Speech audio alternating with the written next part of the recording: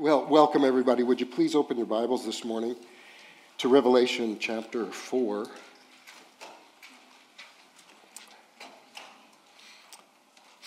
And what a blessing. I want to continually highlight and praise God for the plurality of elders and elder candidates that he's given our church. And one of the practical ways you experience that is in the preaching ministry.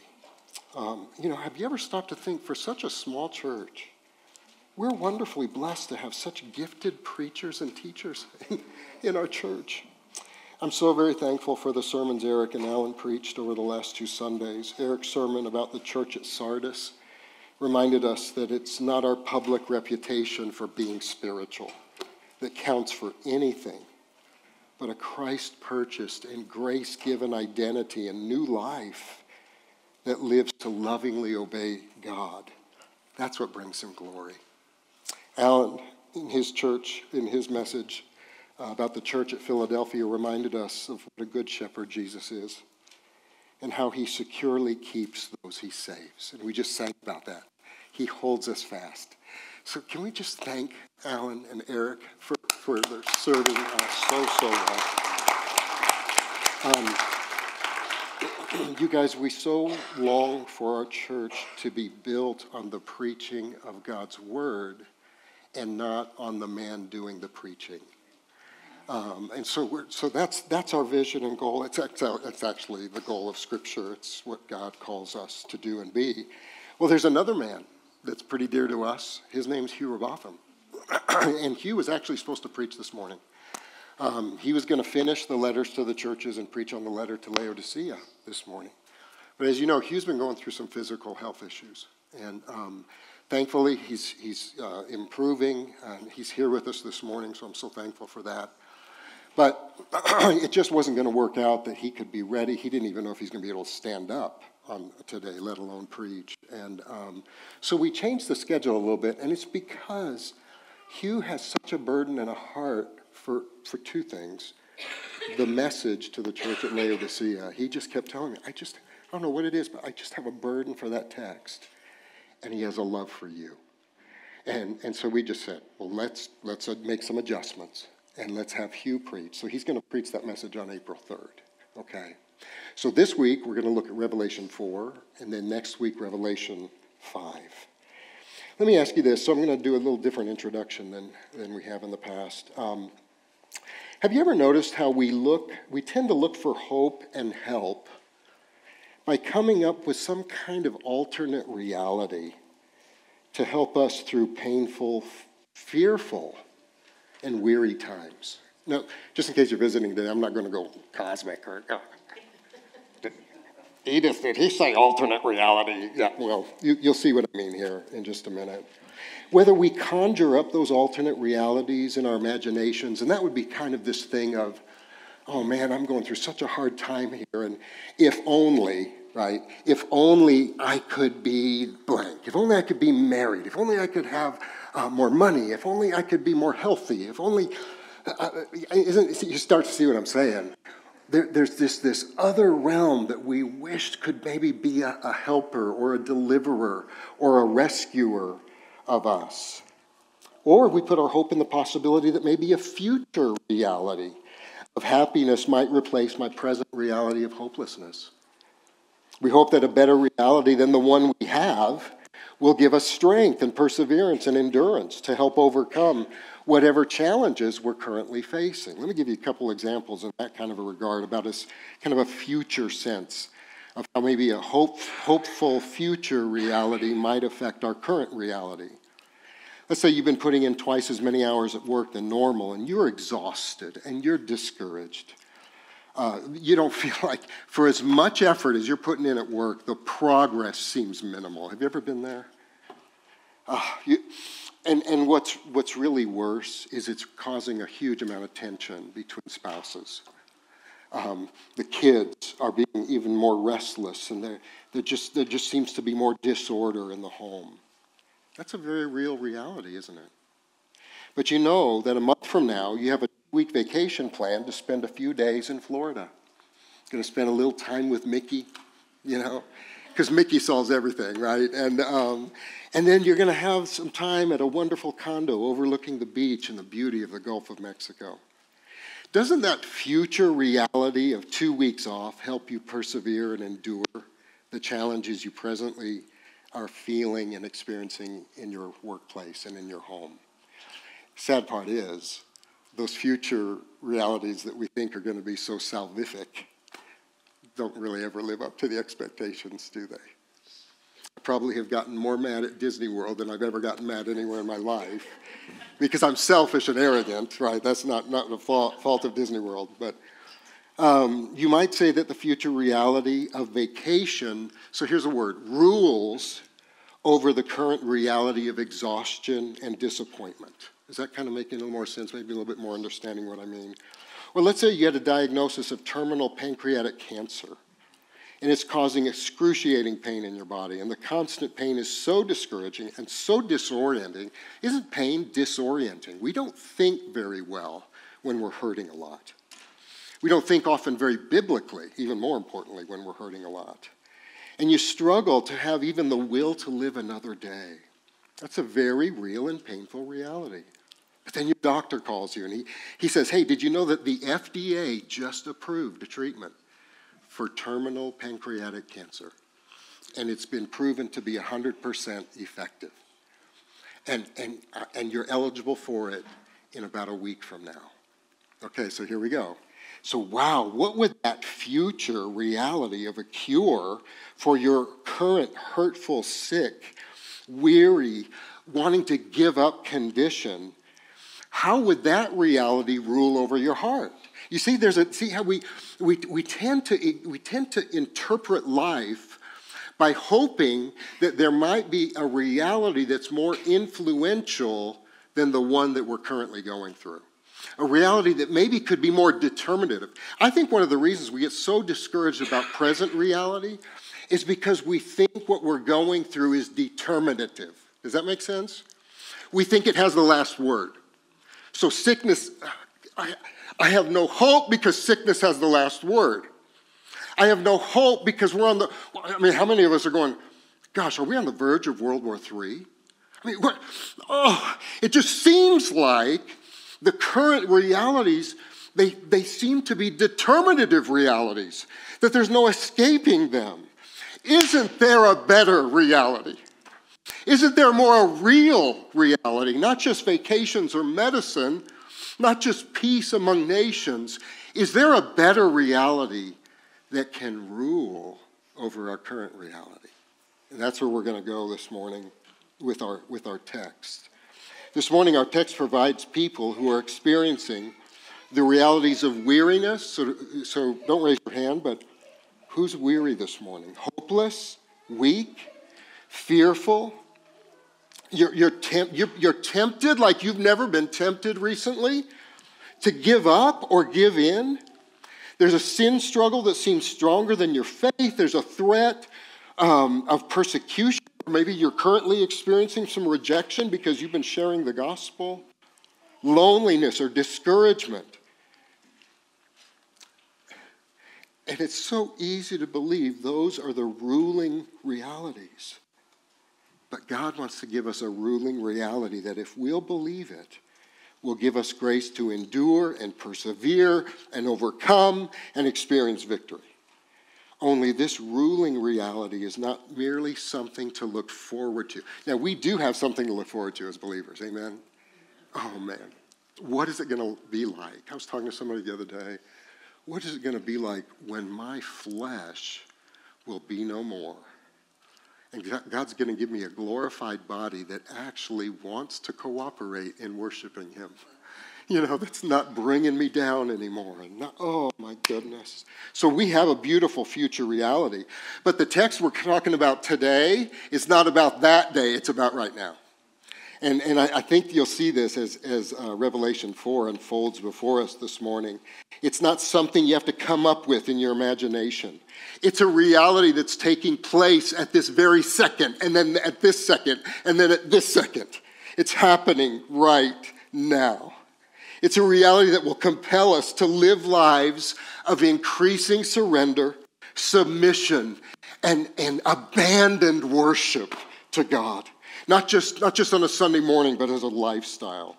So our main point this morning, as you can see in your notes, is this: the more regularly we look to the reality of God ruling over all creation on his throne, the more we will worshipfully persevere and overcome the trials and temptations we're currently experiencing.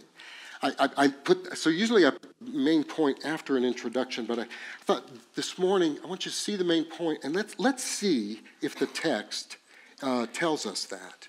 So would you stand this morning? This Revelation 4 and 5, I want to encourage you might have life verses. If you ever have life chapters, I want to encourage you to consider Revelation 4 and 5 as life chapters. And let's see why I say that. After this I looked, and behold, a door standing open in heaven. And the first voice, which I heard speaking to me like a trumpet, said, "Come up here, and I will show you what must take place after this." At once I was in the Spirit, and behold, a throne stood in heaven, with one seated on the throne. And he who sat there had the appearance of jasper and carnelian. And around the throne was a rainbow that had an appearance of an emerald. Around the throne were 24 thrones, and seated on the thrones were 24 elders, clothed in white garments and golden crowns on their heads. From the throne came flashes of lightning and rumblings and peals of thunder. And before the throne there were burning 7 torches of fire, which are the 7 spirits of God. And before the throne there was, as it were, a sea of glass like crystal. And around the throne, on each side of the throne, are 4 living creatures, full of eyes in front and behind. The first living creature like a lion. The second living creature like an ox. The third living creature with the face of a man. And the fourth living creature like an eagle in flight. And all the 4 living creatures, each of them with 6 wings, are full of eyes all around and within. And day and night they will never cease to say, "Holy, holy, holy is the Lord God Almighty, who was and is to come."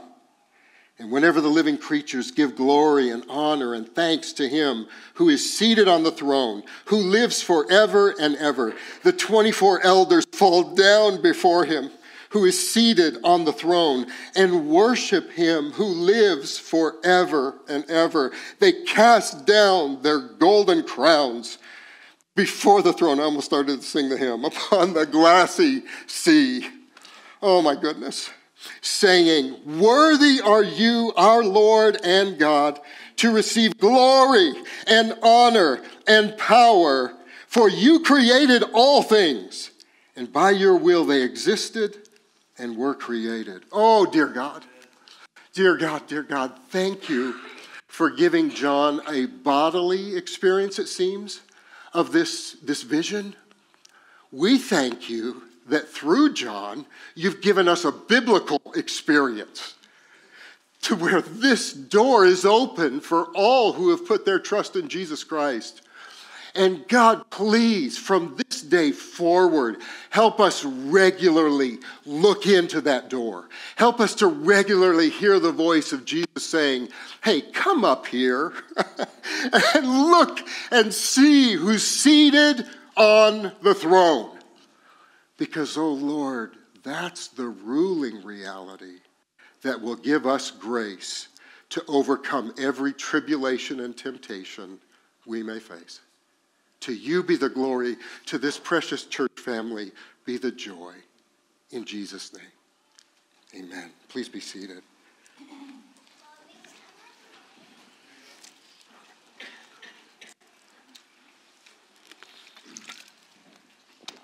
So let's do some application right away.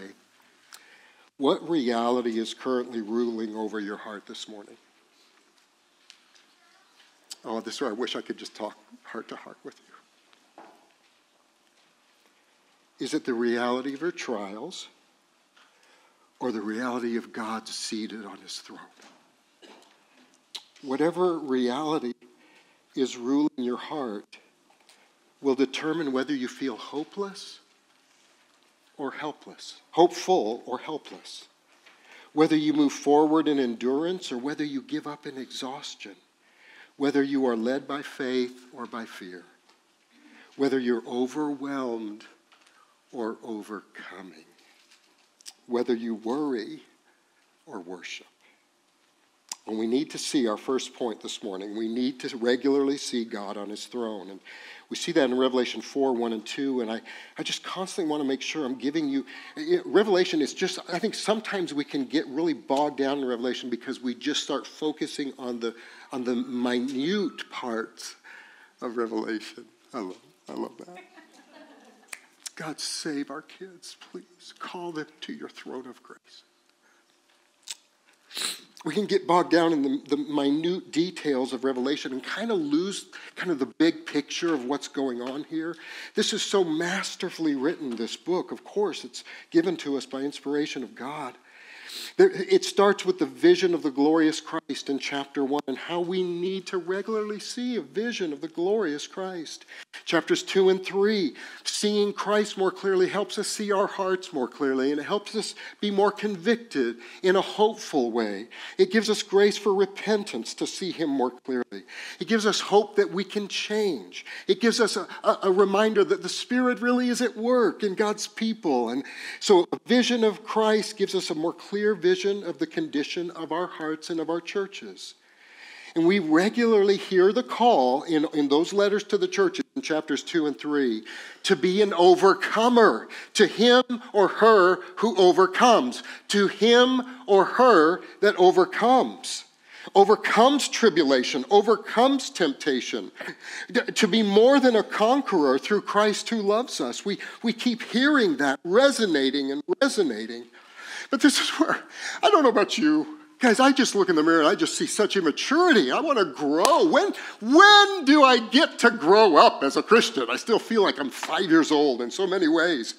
And I ask myself the question, Lord, these are major issues going on in the hearts of believers. I've got major issues going on in my heart.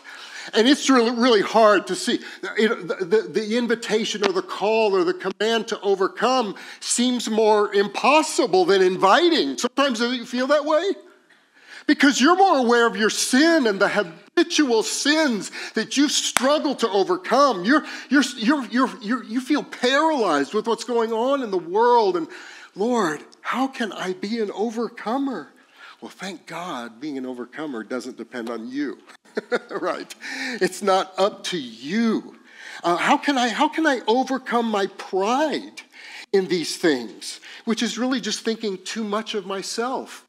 I mean, pride and unbelief, those are two enemies for me, and I think they probably are for you. How can I overcome my pride because I think so much of me, but oh God, my faith is so weak. How can I overcome my unbelief because I think too little of you? How do we overcome? How does a church overcome who's left their first love? How does a church overcome who's given in to false teaching, who's been delivered, who's been given over to immorality and idolatry and tolerating evil? Remember these themes of the churches. What's a church to do who needs to wake up from being spiritually dead or lukewarm, as Hugh will preach on the 3rd, and not give up or give in to pain and persecution like Smyrna and Philadelphia had to do? They were doing well, but it's God saying, you're doing well, but it's going to get harder. To him who overcomes. How?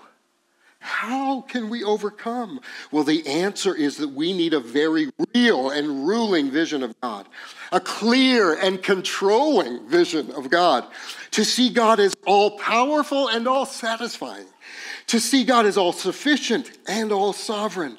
We need a vision of God that humbles our pride and gives us growing faith in Christ and his finished work. And guess where all that vision is located? Revelation 4 and Revelation 5. Do you see the structure of the book? How do I overcome? Let's go to the throne. Let's go to the throne. This is what, sometimes we preach to the choir. Thank you for being here today. Thank you for valuing the gathering of the local church. Do you know one of the reasons God calls us to regularly meet together is because we need help. Sometimes we need somebody to escort us to the throne room again. Because I just get my problems like this. It's like I just feel blinded by my sins and suffering. And sometimes I need somebody to take me by the hand and to help me see the glories of God on his throne. Because that's going to give me the grace I need to have faith, perseverance, and endurance and hope that God is even at this second working all things together for the good, for those who love him are called according to his purposes. And that vision of God sovereignly seated on his throne will carry us through wars and rumors of wars, persecution, famine, fallenness, satanic attack, false religions, dictatorial governments, and judgments that we're going to learn about in Revelation 6 through 20. So again, see how the book is structured. Vision of God. That's going to help churches overcome. And then when we get into all of the stuff about the bowls and trumpets and judgments, you know what's going to bring us through victoriously, all of that? The vision of God on his throne and the Lamb who was slain. That's what will bring us through. And that's a place that I'm going to invite you to say, amen. Amen. We need to see that God is in complete control of his creation. It might seem that the enemies of God are winning, that Christians are being persecuted, they're being imprisoned, they're being martyred. Tragedy and trial and turmoil are just rampant. And let's just use Revelation words. The dragon and the beast and the false prophet seem to have the upper hand. But John's vision reveals that appearances can be deceiving, can't they? And I think Satan loves to actually use that to deceive us. That his work, his evil, the sins of people have the final say. Our current experience of reality does not determine our future. Our current experience of reality does not determine our future. History is not determined by political powers or military might. Amen. President Putin. Amen. I talk big behind a pulpit, but I wonder if I would say that to him. I think I would say it to his face.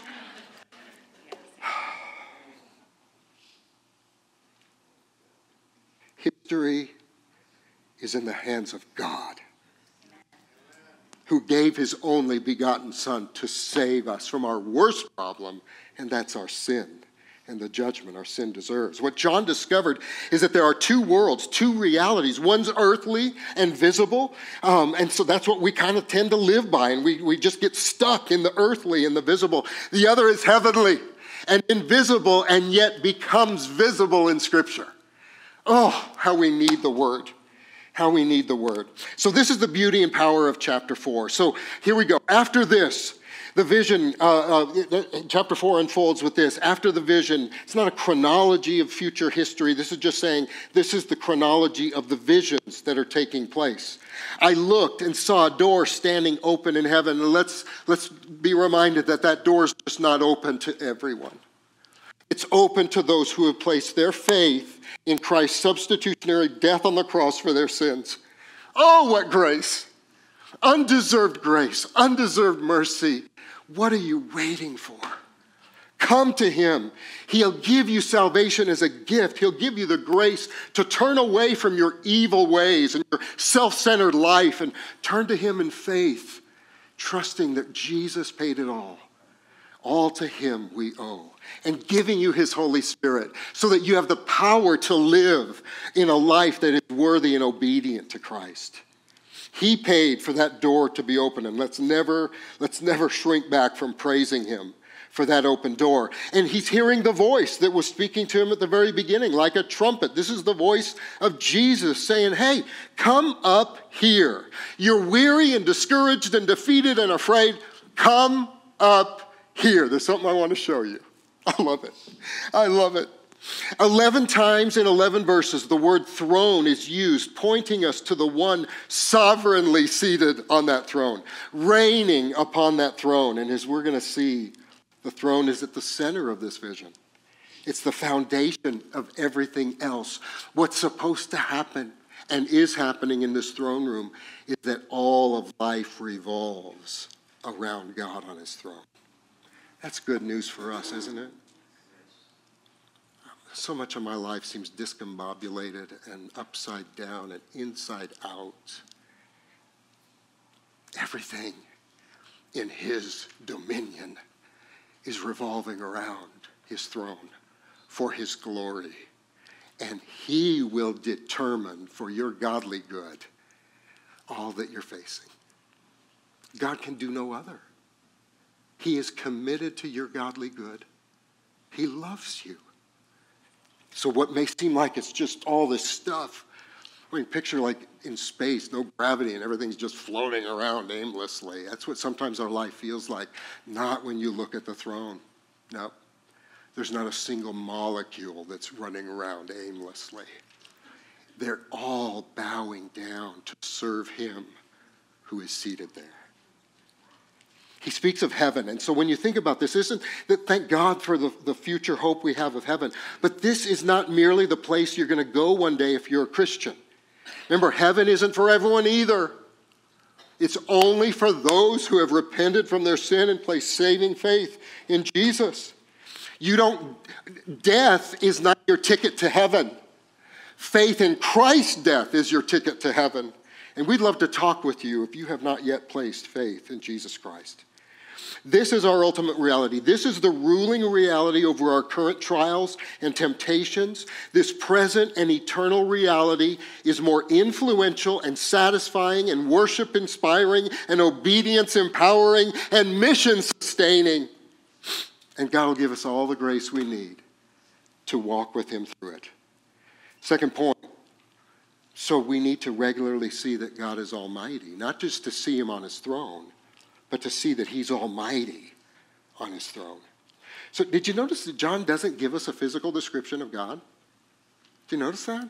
We got some kind of some descriptions of Jesus, right, in the first chapter of not what he looks like, but what Jesus is like in terms of his wisdom and blazing laser-like eyes and all of these things. But he doesn't give us a physical description of God. God is a spirit. John is following very clearly here, avoiding making an image out of God. Our Creator, precious ones, is not a creature. And I think one of our problems, and one of the problems of churches that don't let the Word do God's work, that don't devote themselves to the teaching and preaching and reading and praying and singing of the Word, is that our ideas of God will just automatically become small, and we tend to look at him more as a creature than the Creator. He is no creature. He is the Creator. So he's avoiding making an idol or an image out of God so that we won't think too small of God.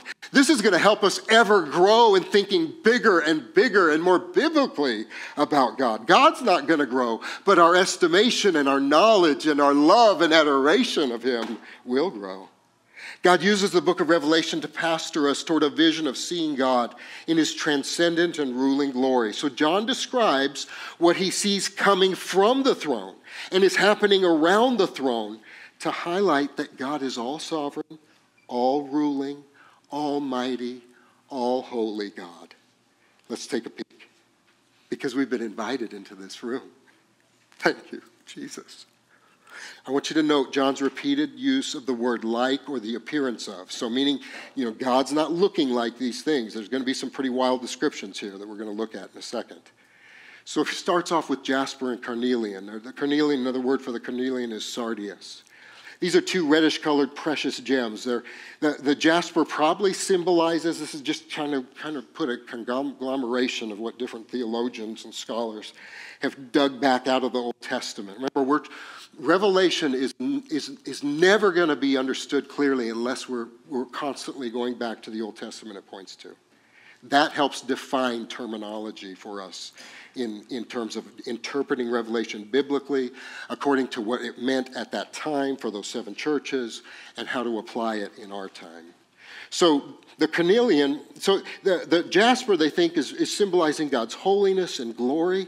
The carnelian, which is a deep reddish colored gemstone, it's been said to look like a fire smoldering inside the stone. Isn't that something? And may symbolize God's holiness and the righteous judgment that our sin deserves.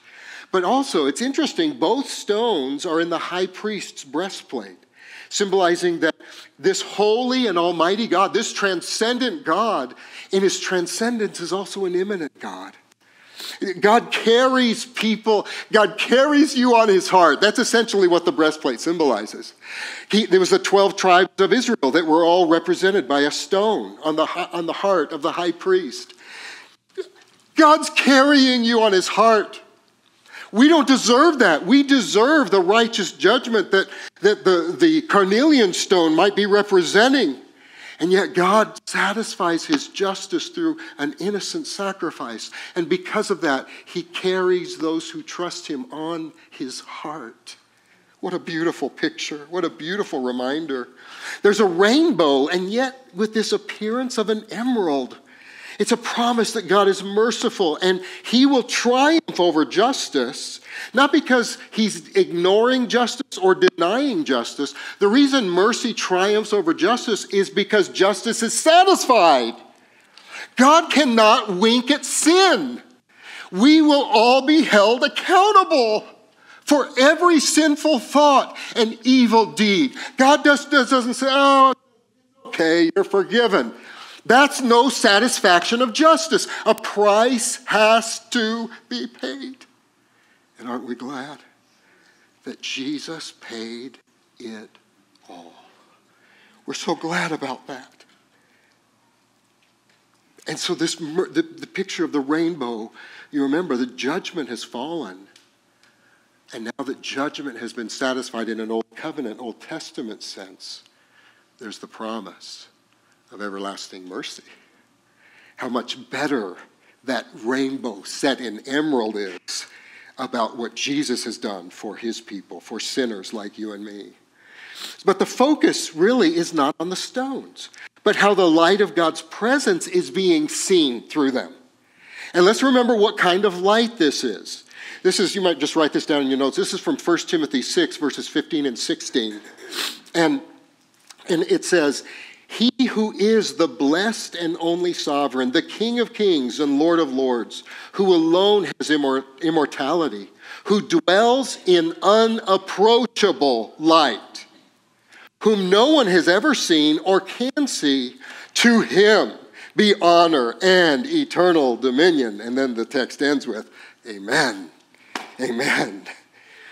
You ever hear these stories of near-death experiences? And as you listen to the person, there is no hint that they have come to a saving knowledge of Christ and the forgiveness of their sins. But they'll talk about this. Come to the light. You ever hear that? You know what I want to say? You're not ready for the light. It's a light that's unapproachable. If you come to the light without Christ as your mediator, you will spend the rest of eternity in the judgment your sins deserved. Come to the light. I think if that happens, who knows if that even happens? I don't know. But I would think that probably there's a satanic voice involved in that. Oh, come to the light. Die without Jesus. Well, that's the light that's being spoken about here. So I'm just going to quote. I love the smart guys. I don't know anything I flunked science and chemistry and biology and all those things. So here's what I heard. Sir Isaac Newton was in his room at Trinity College in Cambridge, and through a narrow slit in the shutters over his window came the white light of the sun. And it struck a glass prism on his desk, and he noticed that this one light was a complex, I love this phrase, was a complex unity, isn't that neat? Of many colors. I think that's what's happening in the throne room. I think the light of the glory of God, if it could be dissected, it's going to be seen in a multitude of divine qualities and characteristics, all speaking of his glory, and all reasons why we don't need to fear and why we can persevere. He's holy and sovereign. What is that light coming through? And it's being dispersed in these prisms. These jewels are describing these things. It's his holiness. It's his sovereignty. It's his wrath. It's his mercy. It's his justice.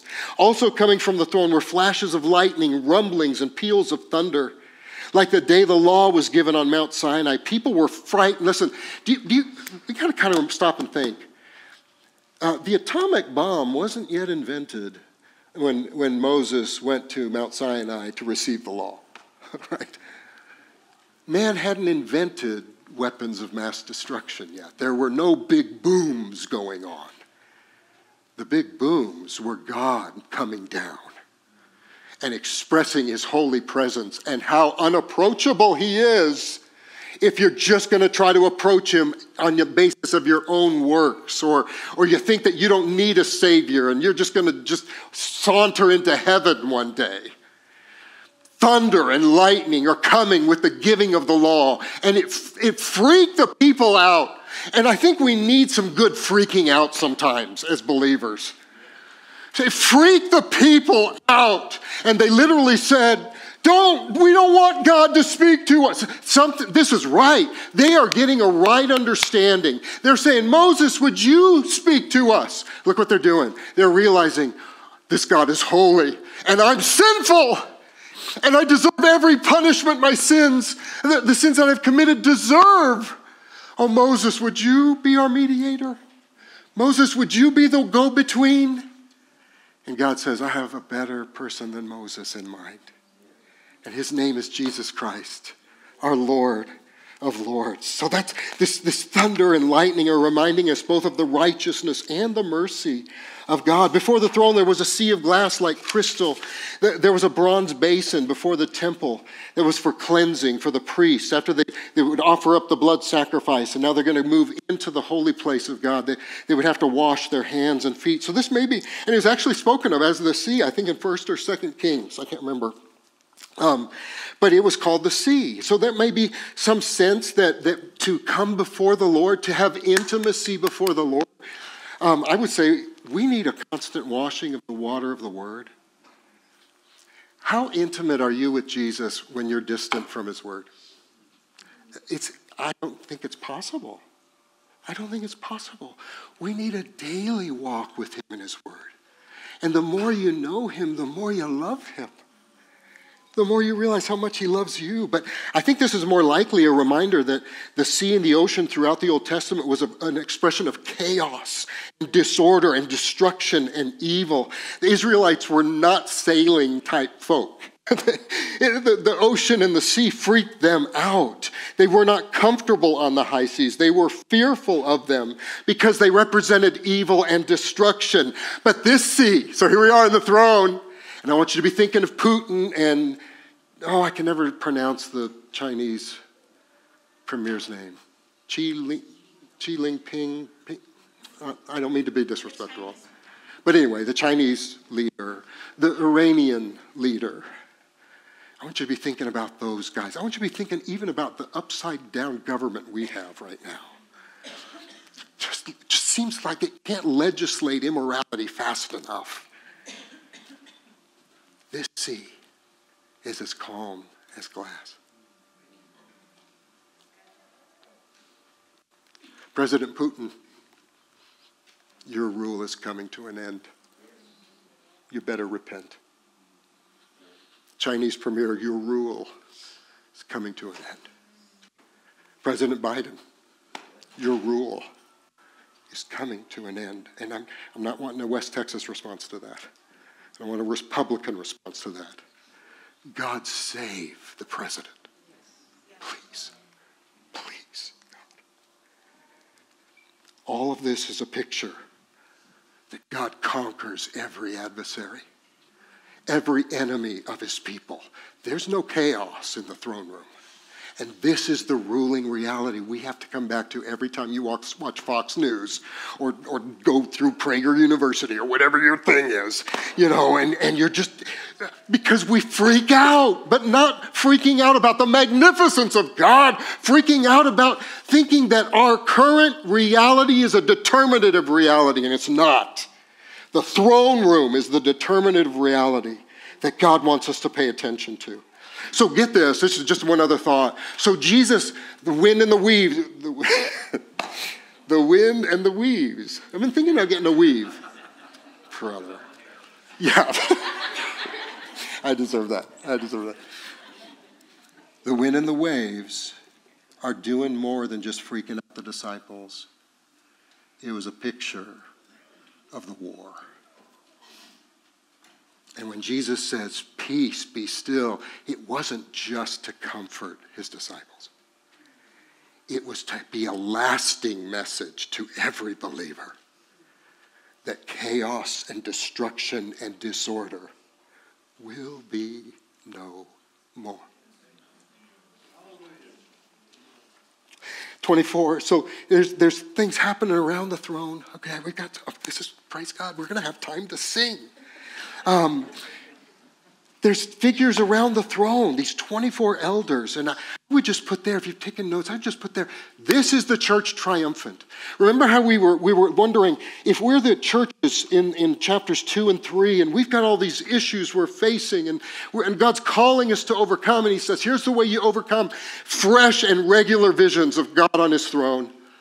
God, could it really be? Could you give us some examples that really believers, weak and sinful and fearful believers like us, could really be overcomers? And God says, yeah, look in here. I think that's what's happening. Yes, let me give you some evidence of how I give grace to overcome. How the church in Jesus Christ is a church triumphant. It's a church triumphant, both past, present, and future. Some people think, are these angels? And there's a lot more angel terminology to come, and there's a big debate there. It could be. But these elders have white robes and crowns. These are garments that are given to believers who overcome. Not because they trusted in their works, they trusted in the work of him who saved us. They're overcomers. They were as goofball, sinful, weak, and messy as you and me. Isn't that what we learned in Hebrews 11? The hall of faith, and we've made, these are great superstars. They're not superstars. They were needy, sinful believers who needed the mercy of God and received the mercy of God. Oh, man. So the 24, I think it's representing the entire community of the redeemed. Both the redeemed in the Old Testament, of those who had put their faith in the coming of the Messiah, and the redeemed in the New Testament, who look back and put their faith in the Messiah who has come. They're probably representative of the 12 tribes of Israel and the 12 apostles. But there was also another 24. Remember, Revelation is just seeped in symbolism that we need to attach to other scripture. So there was a 24 number used in the Old Testament, and it spoke of the 24 divisions of priests and musicians that served the Lord in the temple, so that there could be 24-hour worship. That sounds a little bit like what the Christian life is supposed to be, isn't it? I asked God, Lord, I want to worship you. I'd love for you to give me dreams about Jesus, so that maybe even in my sleep, my heart could bow down and worship you. My sleep can be as messed up as my waking hours, So 24-hour worship. So before and behind and each side of the throne, 4 living creatures, likely angels, known as seraphim. I'm thinking of that because of Isaiah 6 and the 6 wings. These creatures have a lot of eyes. Did you notice that? And if you're not careful, that sounds just really weird and gross. Now remember, this isn't how literal angels look. This is not how literal angels look. This is what they're representing. This is what they're like. They're full of eyes in front and in back. And you know what? All of those eyes are up close and personal and seeing expansively the greatness of God. Don't you wish you had more eyes? in that sense, right? Oh God, what I would give to have more eyes to see you clearly. That's what they are seeing. It's essentially they're friends of ours, right? These are angels, but they're like good friends of ours. And they're saying, listen, trust me, I'm seeing him clearly in the throne room. And I'm seeing him more expansively here in the throne room. And you can trust him. You can trust him. He's glorious and righteous and powerful and merciful. You can trust him. But it's probably not just representing what they see. It's also probably representing something about God himself. Oh, who feels like God's forgotten him in the room today? That somehow, maybe God's eyes have gotten a little bit discouraged with looking at you and the life you're living. And he's turned his gaze elsewhere. Now, all these eyes are saying, God sees everything. He's numbered the hairs on your head. There's nothing too small that he's not intimately aware of. This is the God of the throne. This is the God of the throne. And it's likely, there's all kinds of things talked about, the lion, the ox, the man, and the eagle. I'm not going to go into a ton of that. Some thoughts, the lion represent God's kingly nobility. Could be. The ox is his power and strength, symbolic of his power and strength. The man is God's wisdom and the dignity. The eagle is God's majesty. Could be, but I think there's something more there. The number 4, have you ever heard of the 4 corners of the earth from Scripture? The number 4 in Revelation actually speaks of entirety. That there is no part of the world, there's no part of the universe, not one square centimeter that God doesn't declare mine. And I think that's what's going on here. I think these are amazing creatures. They're probably speaking of God's sovereignty over all creation, and then God's sovereignty over all mankind. That's probably, I think, pretty likely that's a good interpretation of this. 7 torches of fire, lampstand in the temple. We've talked about that, representing the 7 spirits of God. In other words, the Holy Spirit is always attending to whatever it will take to glorify Jesus, who glorifies the Father.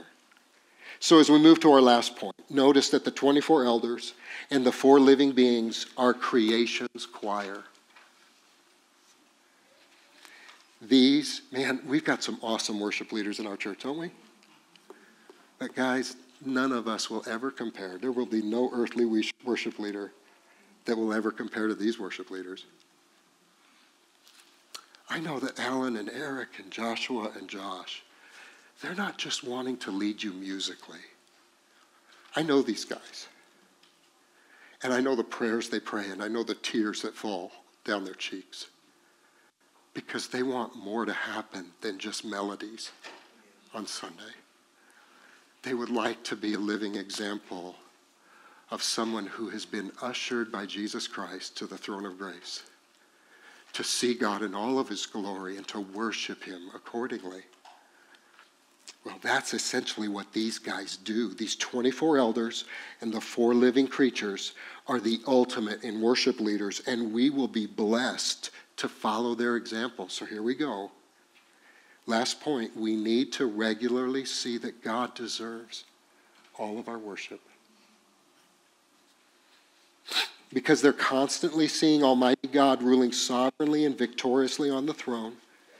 How do they live?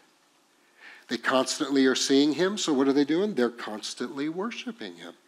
There's a correlation. The more you see him, the more you worship him. Because they're regularly seeing God Almighty on his throne. What's the heart posture?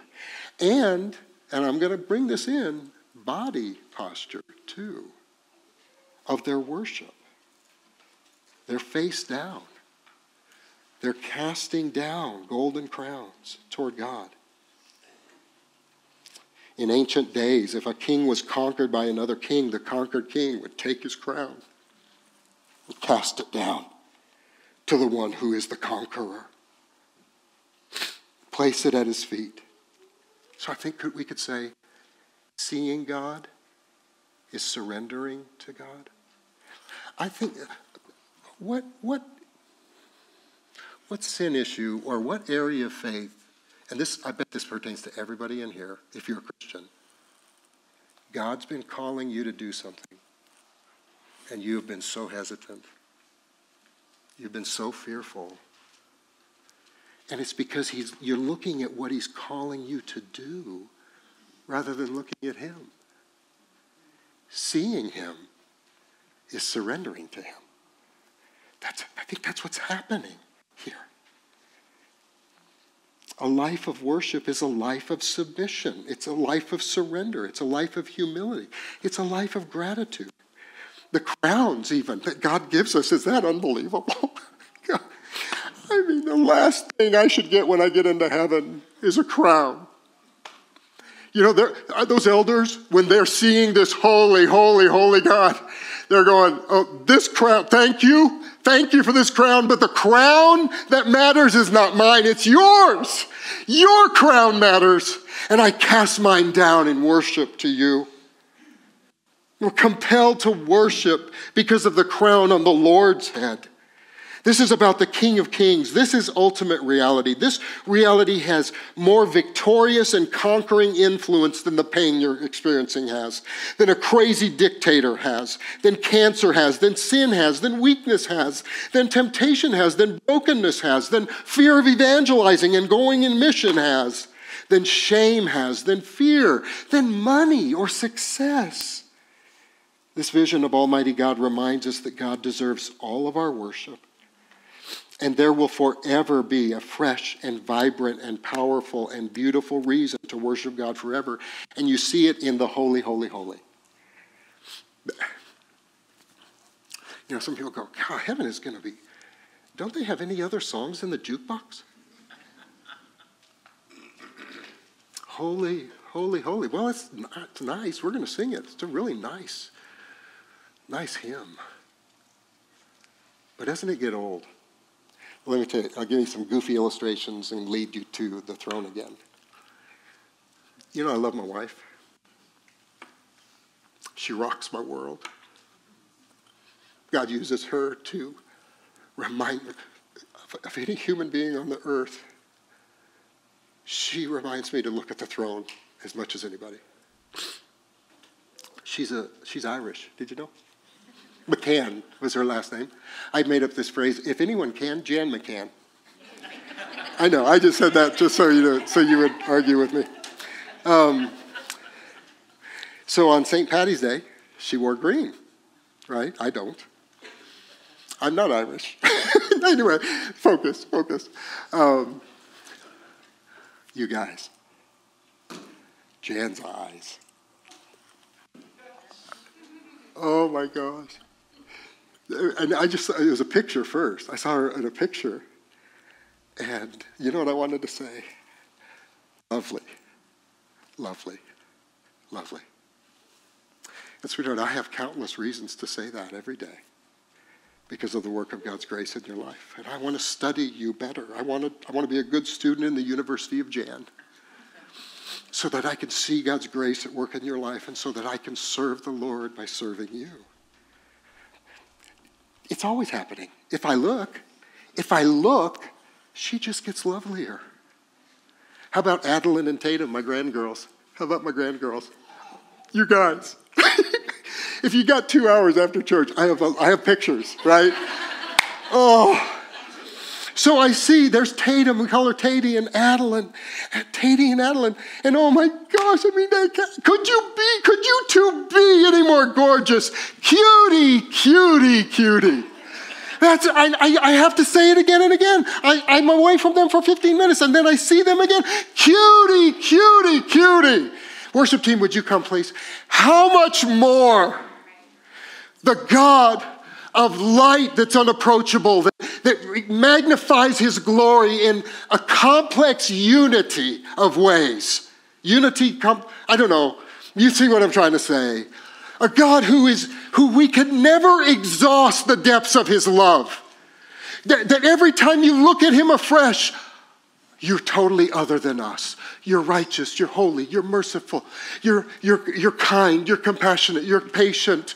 Oh, holy, holy, holy. We bow down again. We cast down our crowns again, and we look up again. Oh, I'm seeing something new and fresh and sweet.